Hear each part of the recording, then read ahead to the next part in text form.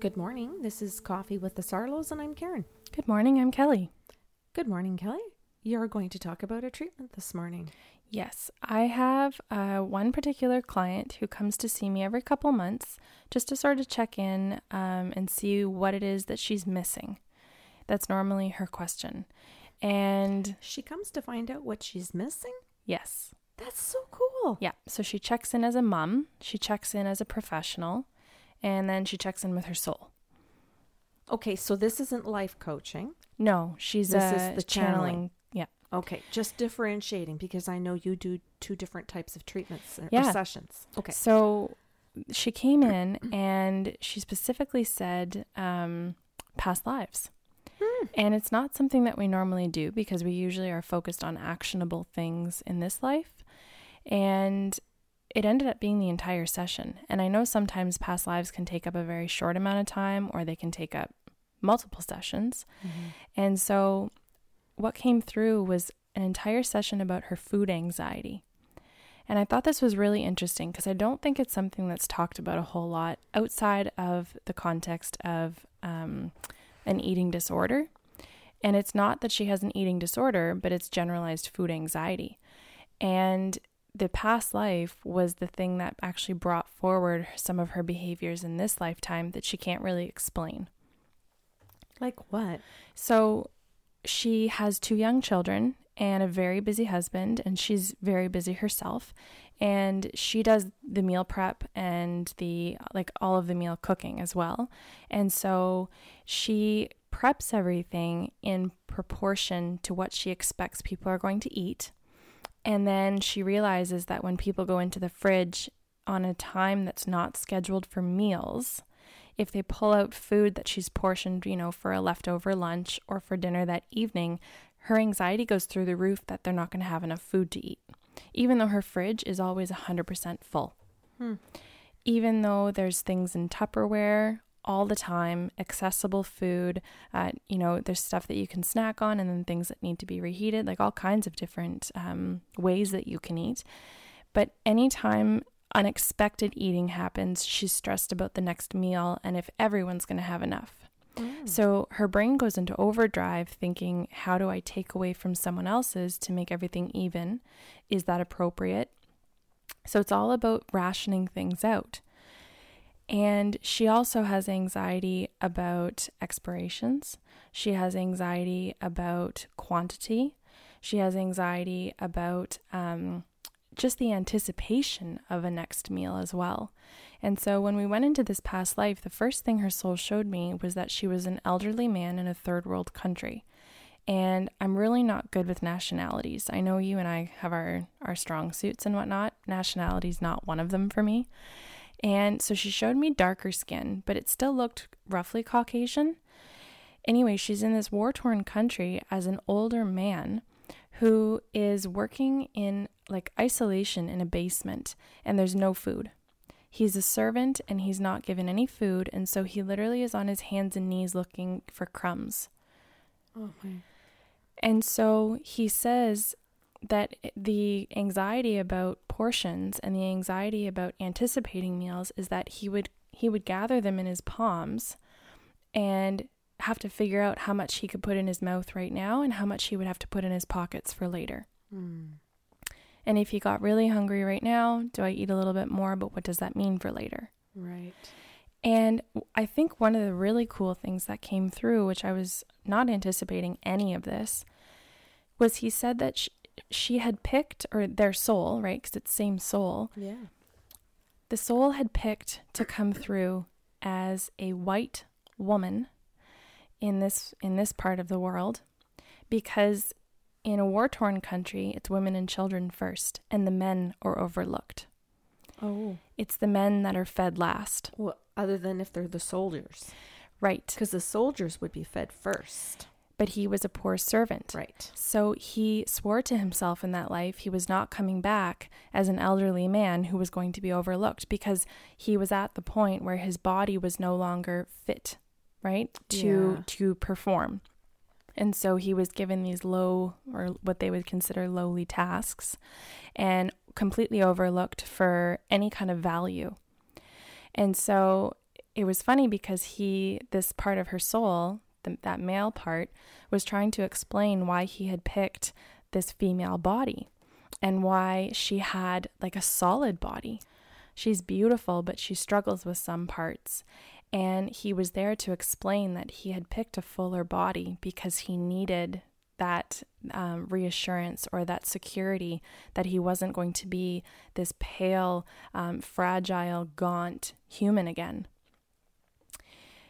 I think some other things had come through about his feet that were like problem areas, and she's carried them through in this lifetime as well. But the majority of the session was about the food anxiety and how she could help alleviate that now, because it was, I'll say, that part of the soul, or his part of the soul, that was still wounded, and she was carrying out the same fears, even though she has money, she's wealthy enough to provide for her family and for herself, and she has the time to.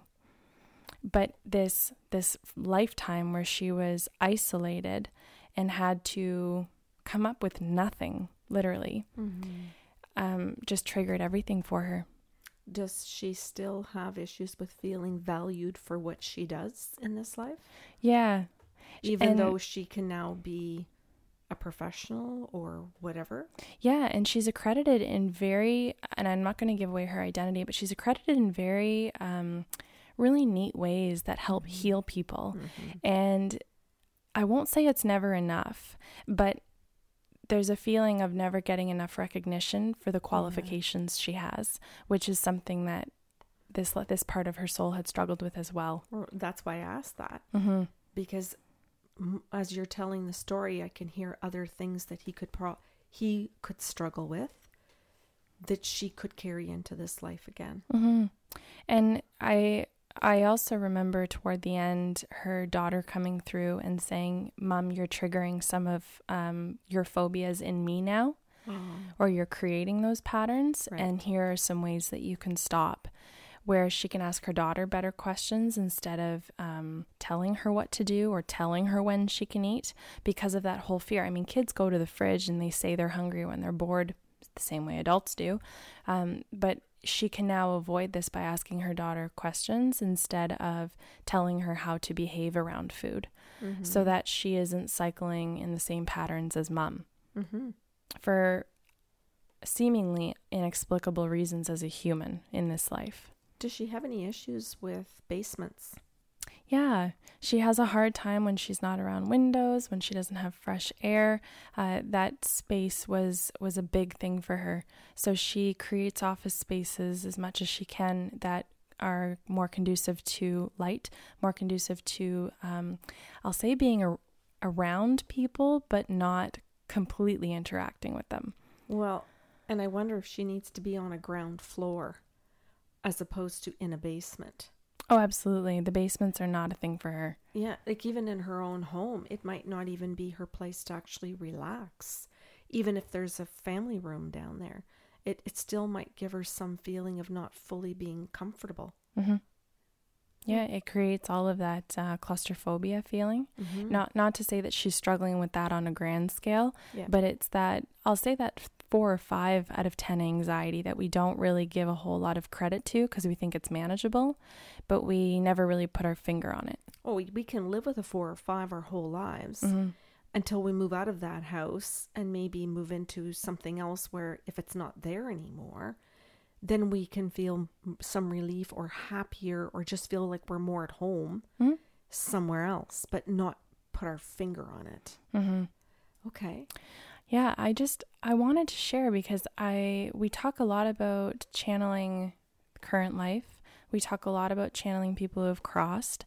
And this was one of I think maybe the second time that a past life has really been memorable for me from a treatment.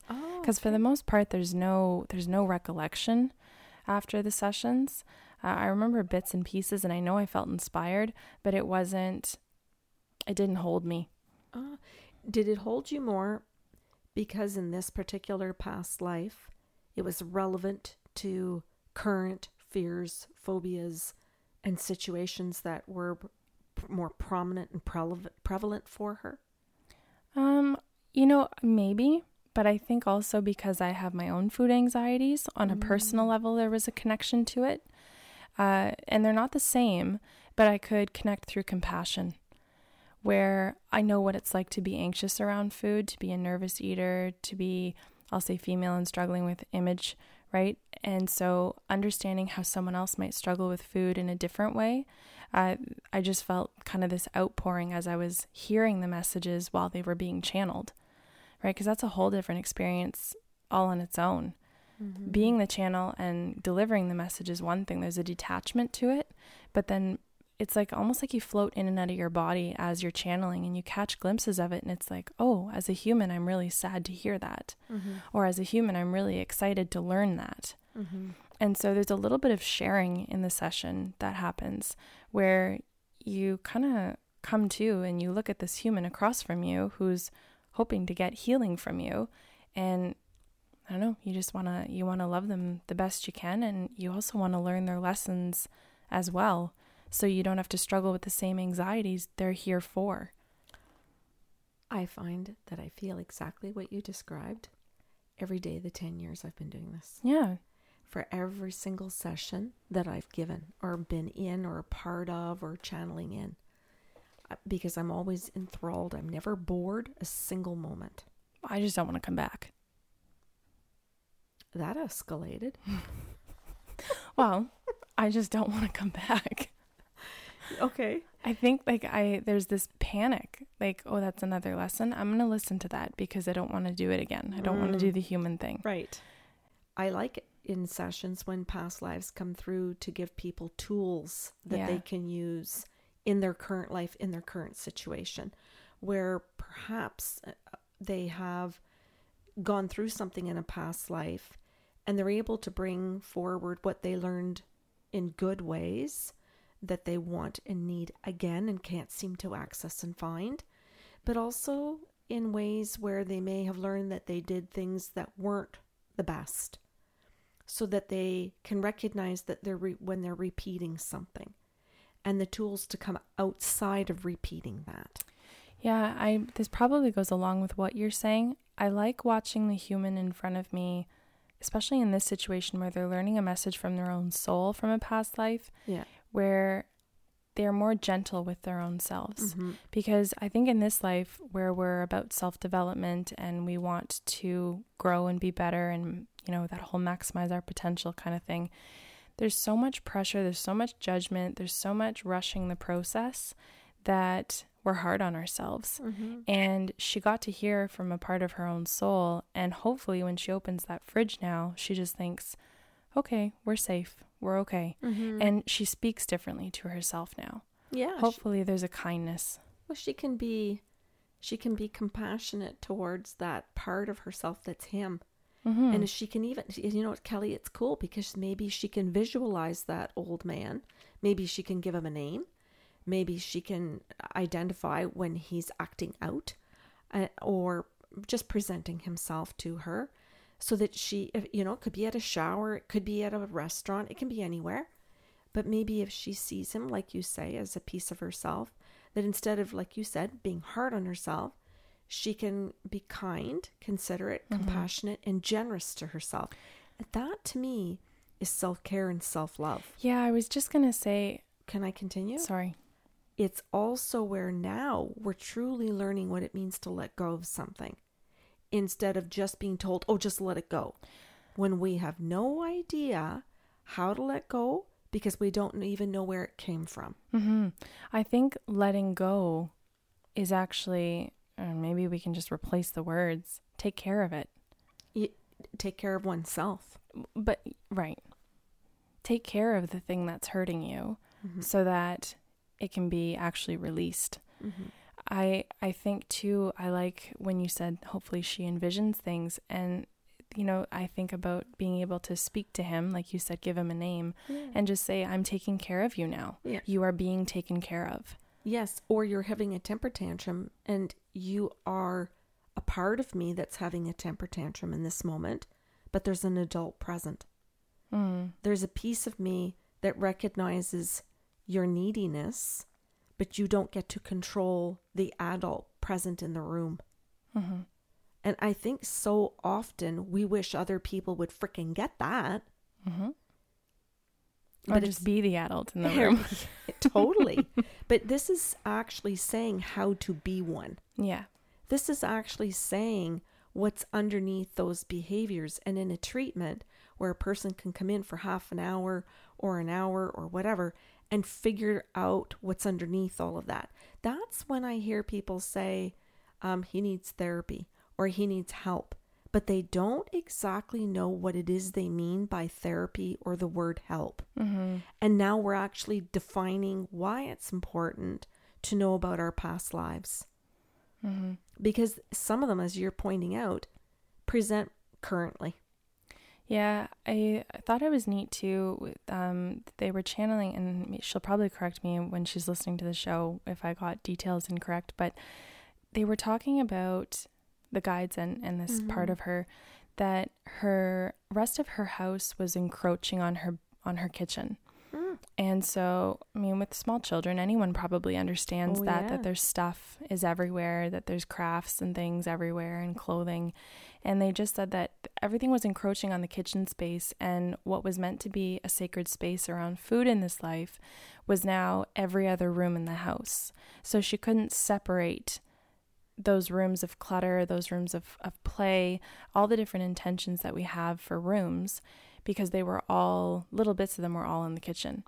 And so the guides had just said to her, part of your tool would be decluttering your kitchen, decluttering each cabinet, decluttering each countertop, and making the kitchen just available for kitchen things, so that there was space for her to see what she had. There was space for her to have fun in prepping what she had. And that was something that would help counteract the triggers. And then she could have joy. Yeah, and more ease as well. Well, now we're talking about removing the anxiety. Yeah, about the space itself, because even though the kitchen's not in the basement, and even though there is still light in it, when things encroach on your space, there's a feeling of claustrophobia, right? We can't move. Mm-hmm. So I really loved listening to him speak. Mm-hmm. And he had softer features, and she has chosen more angular features because they're noticeable, and he wanted to be noticed. Oh, he wanted to be seen. Right. Well, she's strikingly beautiful too. Yes. Yeah. There was something about her eyes too. I can't remember. Oh, she had chosen dark eyes. I said, do you look in the mirror and feel like they're not your eyeballs? And she goes, yes. Why? And I just said, well, he had lighter eyes and they were overlooked. So you picked the dark ones that don't really necessarily make sense to the rest of the features, but you can't really ignore them. Aw. Yeah. So he that was his way of taking care of himself, was to reincarnate and make sure he was seen. Well, isn't that interesting? So now we're on the other side. We're dead. And we're reevaluating the lives we've had, and we're constructing something purposely for the current one. Mm-hmm. I think that's really fascinating, because some people who are born into bodies that are not perfect, and I'm going to say that loosely, because we could go off into all sorts of things about what perfect is, and everything is perfect. But I mean, if you're born with cerebral palsy, you might not think you're perfect. And lots of people aren't even born with diseases and still think they aren't. So I'm not trying to be politically correct. I'm trying to say that some people really do struggle with their looks or their functionality of their body. And pain. Yes. And I don't want to dismiss how true that is for them by trying to just be a politically correct person. So I'm trying to say is that they still picked that body to experience something, or to help others experience. Yeah, and and for us to respect the differences, and to learn from them. Yeah, that was wonderful. Yeah, it was a short one, but it was something that happened recently, and I just really wanted to share. I'm finding more and more people coming in for treatments, or we often say this: telephone, Skype, and FaceTime. At first, I found that people overseas and in other countries, long distance clients, were asking far more for the past lives in sessions. And now I'm starting to notice in the last year or two that more and more clients are coming in and saying, I'm really interested in the past lives. And it seems to be, too, that it doesn't even matter anymore what religion they're from. Before, I noticed that, Christians and Catholics, Protestants, Anglicans wouldn't ask those types of questions a good decade or so ago. But I'm noticing in the last 10 years, it's really changed. That they're very open to that, whether their religions support it or not. They're just coming in out of curiosity and the desire to know the truth. Yeah, I think more people are paying attention to their own inner knowings and wanting answers for the things that they can't explain. Yes. And if you're not going to give it to me, we're in an age of information. Oh, totally. I will find someone who will. That's right. Yeah, and not really wanting to say just because a religion or a parent told me so makes it the truth. And that's a beautiful thing that's occurring, where people are just seeking it for themselves now. And it's not so much to go out and preach it to others. I often hear people say, oh, my spouse doesn't believe in it, or my kids don't, or my parents didn't. They're doing it for themselves. And there again is this tremendous desire to figure out their own purpose, their own value outside of what everybody else is trying to set boundaries. It's really cool. So we're really fortunate, hun, to be able to see all of the growth and the change. It's neat. I like that you word it, that we get to see growth and change. I'm saying the same thing. I like to know that people are working. Yes. And I know, because you do this to me when you do the bulk of the podcasts, you just reword it. I do. I like to see that people are working, and I like to point out that they're working. I like to point out that where they put their efforts and how much effort they put into things, and that they're recognizing their own values by putting effort into those things. You and I have said this many times before, Kelly, and you bring it up quite often, that we are going to work at either staying in our shit or we're going to work at growing and developing emotionally, intellectually, spiritually, mentally, all these different facets of who we are. You're going to work one way or the other. What's your choice? And I love how you've said that many times in the podcast shows, to highlight that even if we're lazy and we are working at laziness, if we are avoiding, we have to work our asses off to avoid. So what are we choosing to work at? And you're saying that this client has come in consciously trying to very much be aware of her choices. And that's just a process. Beautiful. Yeah. Did you want to share anything today? I had clients today with past lives. Oh, okay. I love it. I mean, I do every day, almost, but today I had quite a few. I got the title for the show. I'm ready to go. Yeah. And so as you've been talking about it, it's very fresh for me to have this discussion with you tonight. One client came in today and heard about a past life that came in where she used her hands as a farmer, and that she would look at her hands in this life and not recognize them as her own. Neat. And how her daughter made comments that, I can't remember what she called her hands, but she made a funny comment about her mom's hands. Were they male in the past life? Meaty hands, I think she called them, or something. Yes, she was a male farmer in a past life, and where she had to carry the plow and dig into the land, and she worked hard. And in this life, there was something about in that life too, that she loved nature and animals. And so she came into this lifetime as a veterinarian.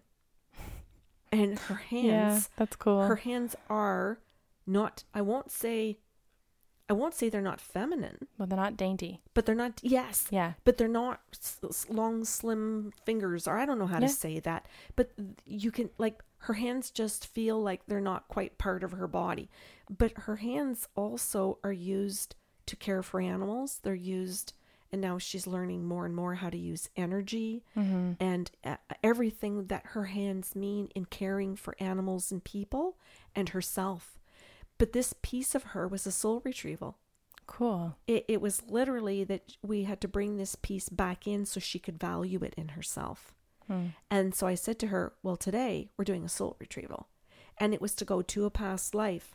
pull something forward for her, re-engage it in her heart chakra so that she could embrace it, so that she could work and open her chakras more to give more. That's really cool, because I think people call and say soul retrieval or chakra healing with completely different intentions. Yes. And what you were saying is just pulling something from a past life, not necessarily a wound. And I love the way you said it, re-engaging it in the heart chakra. Yes, I sewed it in.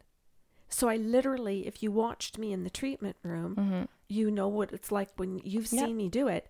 My hands are flying above the body, pulling everything out first to clean the heart chakra. So there was removing things. So say the cleaning process, like you might clean a wound or just make something nice. Surgery. Yes, psychic surgery. So that you could remove and open up and make it all ready so you can, I almost think about like a surgeon where they're cleaning the organ and making Obviously, room. all the listeners know I'm thinking of Grey's. Oh, okay. And then once that's ready, I went down to her feet to ground her. So I did some work from the third chakra down, from her waist down to ground. Then I went back up to the heart chakra. And again, my hands are flying into the air in the room, grabbing like all of the strings to bring it in and fasten it into the heart. Then my hands are moving like I'm sewing really fast, but it almost looks like a musician moving their hands really quickly, and then smoothing over and on, like deruffling all the area over the heart, smoothing, and then down to the feet, up over the top chakra and back. It was really cool. And then her hands just started moving on their own, because she has her own beautiful gifts. And I want to explain that each person has their own beautiful gifts. So as energy healers, we want to tap into each person's beautiful gifts, because we are only a piece of that healing.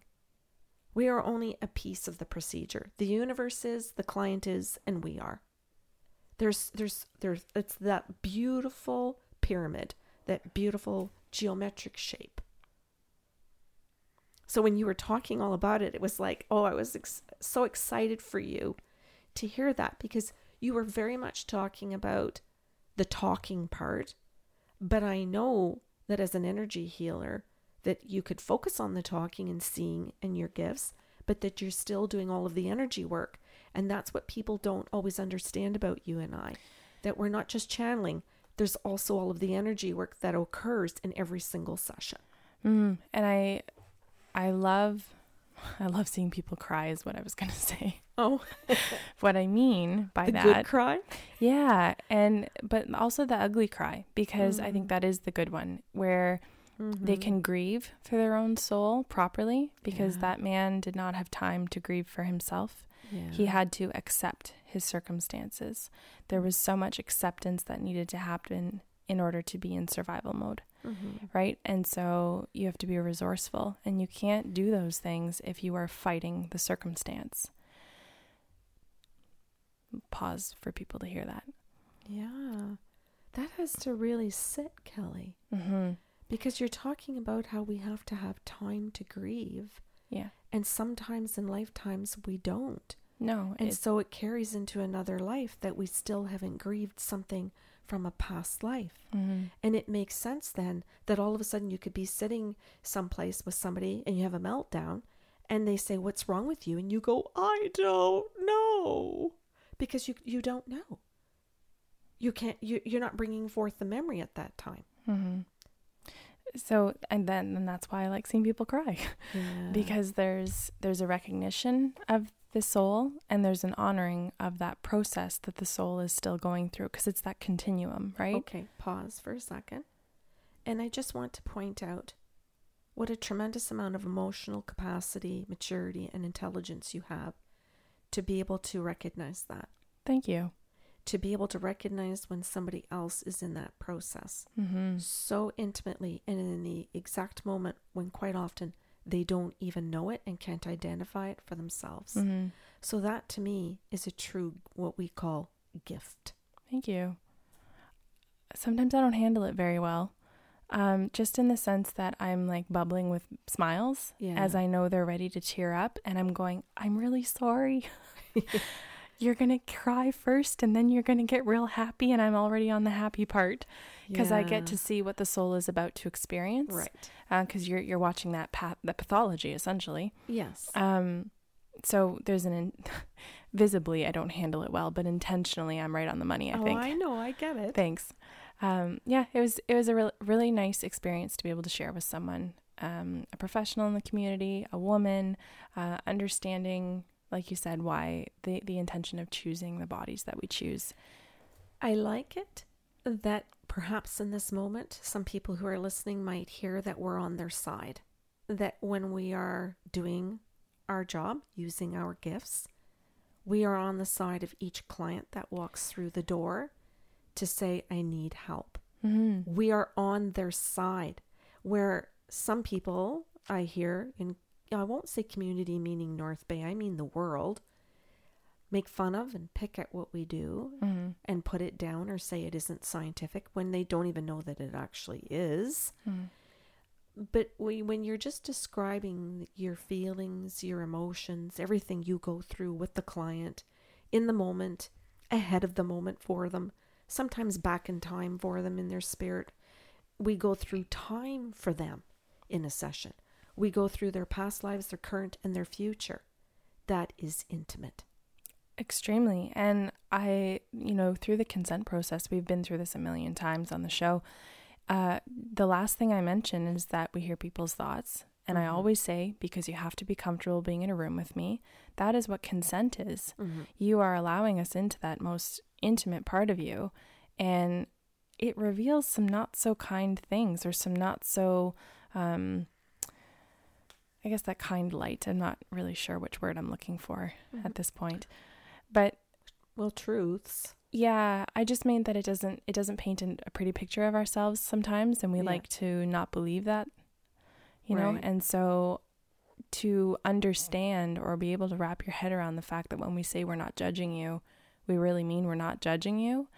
There's a tremendous amount of work just to sit in that chair and trust us. Yeah. And I understand that. And I actually in the debriefing process, so we're talking about consent at the beginning and then debriefing at the end, I always say to people in the third thing that I mentioned, it's very normal to be pissed when you leave. Right. And we are used to this as practitioners, that people put their anger about the message itself on us. Yes. And that multiple times we've had people call and say, I saw you 2 months ago and I was really angry because I took it this way and now it makes sense and I need to come back and see you. Is it okay that I was angry with you?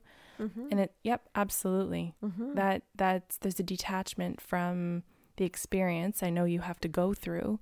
And so we're here when you're ready to go to the second part. Yep, that's right.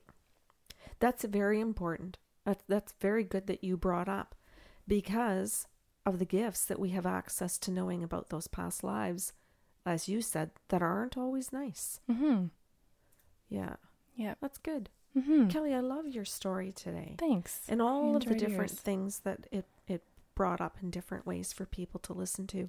And hopefully people are listening to it and hearing our own personality and the stuff that we go through and how we learn with each person. Yeah. And that there is respect in that process, that there is kindness from us towards them and towards ourselves in it too. A desire on our part to always be learning with them. Yeah, that's lovely. Yeah. Are we done for the night? I think so. Morning. Well, that's time of day. Yeah. Who knows when you're listening? Yeah, that's great. Okay. If you have questions or comments about today's show, you can email us at info@bysarlo.com. And I do believe that we're going to get in the habit of doing some show notes, either at the beginning or the end, depending on when our memory strikes. We are promoting our next event on December 14th, which is the Evening with Mediums event at the Hampton Inn. Tickets are still on sale as of right now, I'll say. But you lovely people have given us half the room sold out, so that's exciting. You can head over to the website to buy tickets there, bysarlo.com, and click on an Evening with Mediums event. And what else are we doing, Karen? Well, wanted to also bring up that you can go to bysarlo.com and sign up for MailChimp so that you get all of our current events and like our emails. Sips of Sanity is another podcast show that we have that you can find on the website bysarlo.com. And they're 10-minute little shows. The first of each month, Monday to Friday, Kelly and I pick a theme.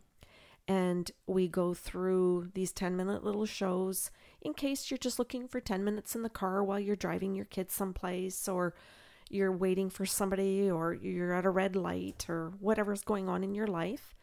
So the Sips of Sanity shows. MailChimp. Next. He's recapping the yes, short list. I am. An Evening with Mediums. And booking an appointment you can go to the website for that as well, or calling us directly to book personal sessions or group. I think that's it. Yeah, maybe we'll write it down and get a cleaner close. Okay. That sounds good. That was good. our first one. Thank you for tolerating us.